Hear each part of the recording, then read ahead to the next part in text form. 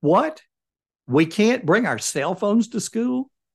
That's what we're talking about today. Hi, this is Frank Buck, and this is the place to be if you want to get organized and make it look easy. Recently, Reuters released a story saying that cell phones are being banned from Dutch school classrooms for the new school year. Only a few weeks before, an article in The Atlantic proclaimed, "Get phones out of schools now." The subtitle read, "They impede learning, stunt relationships, and lessen belonging. They should be banned." I have links to both articles in the body of the blog post and in the show notes of the video and podcast.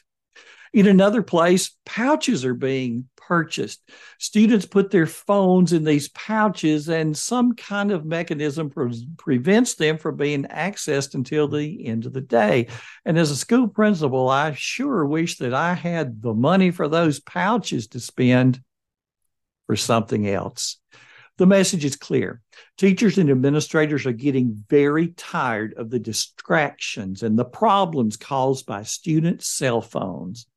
A veteran teacher and personal friend posted the following to Facebook, a question to her students in their response. She said, "Can you name a valid reason to check your phone notifications during class? What's the absolute one thing that can't wait until between classes or lunch to check?" Text from parents wins. Some kids even said that their parents fuss at them if they don't immediately answer text, even if they explain that they're in class or even taking a test. Too many, she said, had the same story for them all to be lying about it. But this episode isn't about a knucklehead who uses a $1,000 phone and its capabilities not to unlock the world's knowledge, but instead to look at stunts on TikTok. It's about the students who are interested in the capability of their phones to be huge productivity tools and how to cope with what they're losing because of the knuckleheads. After all, how valuable is it to have a Google Calendar handy to track school events or a digital task list to keep up with assignments? What's the responsible student to do? Well, let me give you the nuts and bolts of something that I think will help, something that will work. And it's an index card. In the evening, look at your Google Calendar. What's on it for the next day? Write that on the front of the card. Look at your digital task list. And if you need a suggestion for one that works for teens and adults alike, I recommend Remember the Milk. Write the to-dos for the day that you see there in that digital task list. Also, write those on the front of the card. Now you have your marching orders for the day. Put the index card in a pocket. Every commitment for the day is trapped in one place, and that is so vitally important. During the day, as homework assignments are made, jot them on the back of the card. The back of the card becomes the one place to put anything that comes up during the day. When the young person is reunited with the phone later in the day, simply sync the card with the phone. What tasks on the card were completed? Well, check those off on the digital task list. What new tasks or calendar events are on the back of the card? Put those in the digital calendar or in the digital task list. What items are listed on the back of the card that are really projects that need to be broken down into smaller steps? Take the few minutes to think through that.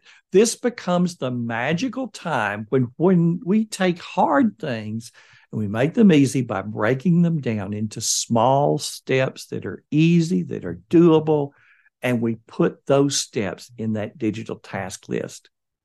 Now take the card for tomorrow and fill out the front side from your phone. You're ready to go for the next day. When you write it down, you earn the right to forget about it.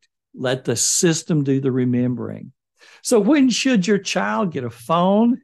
Well, that's a decision to be made thoughtfully within each home so that it's a tool that makes life easier and better. And students, for those of you who dodged a bullet and your school is one that's still allowing your phones throughout the day, don't mess it up. Please stop texting during class and don't answer the text during class, not even if it's from your parents. And, if it's that important, your parents can call the school office and have them deliver you a message. That's been happening for decades, and it worked really well. Those emergencies get through, but the definition of an emergency is something that doesn't happen very often. A little better organization and better communication in the morning before we leave for school and we leave for work cuts down on all of those little emergency texts in the middle of math class. When you get right down to it, though, folks, it's not about the tool, whether it's a phone or an index card or a paper planner or something else. It's about the system. Without a good system, the phone only becomes one more place to lose things and to serve as a distraction. With a good system, the phone in your pocket provides a tool that allows speed and efficiency. Use it well. Hey, if you like today's content, be sure to get on the email list so that you never miss a thing. Come over to frankbuck.org and click the link on the homepage. Thanks for stopping by today. This has been Frank Buck, helping you get organized and make it look easy.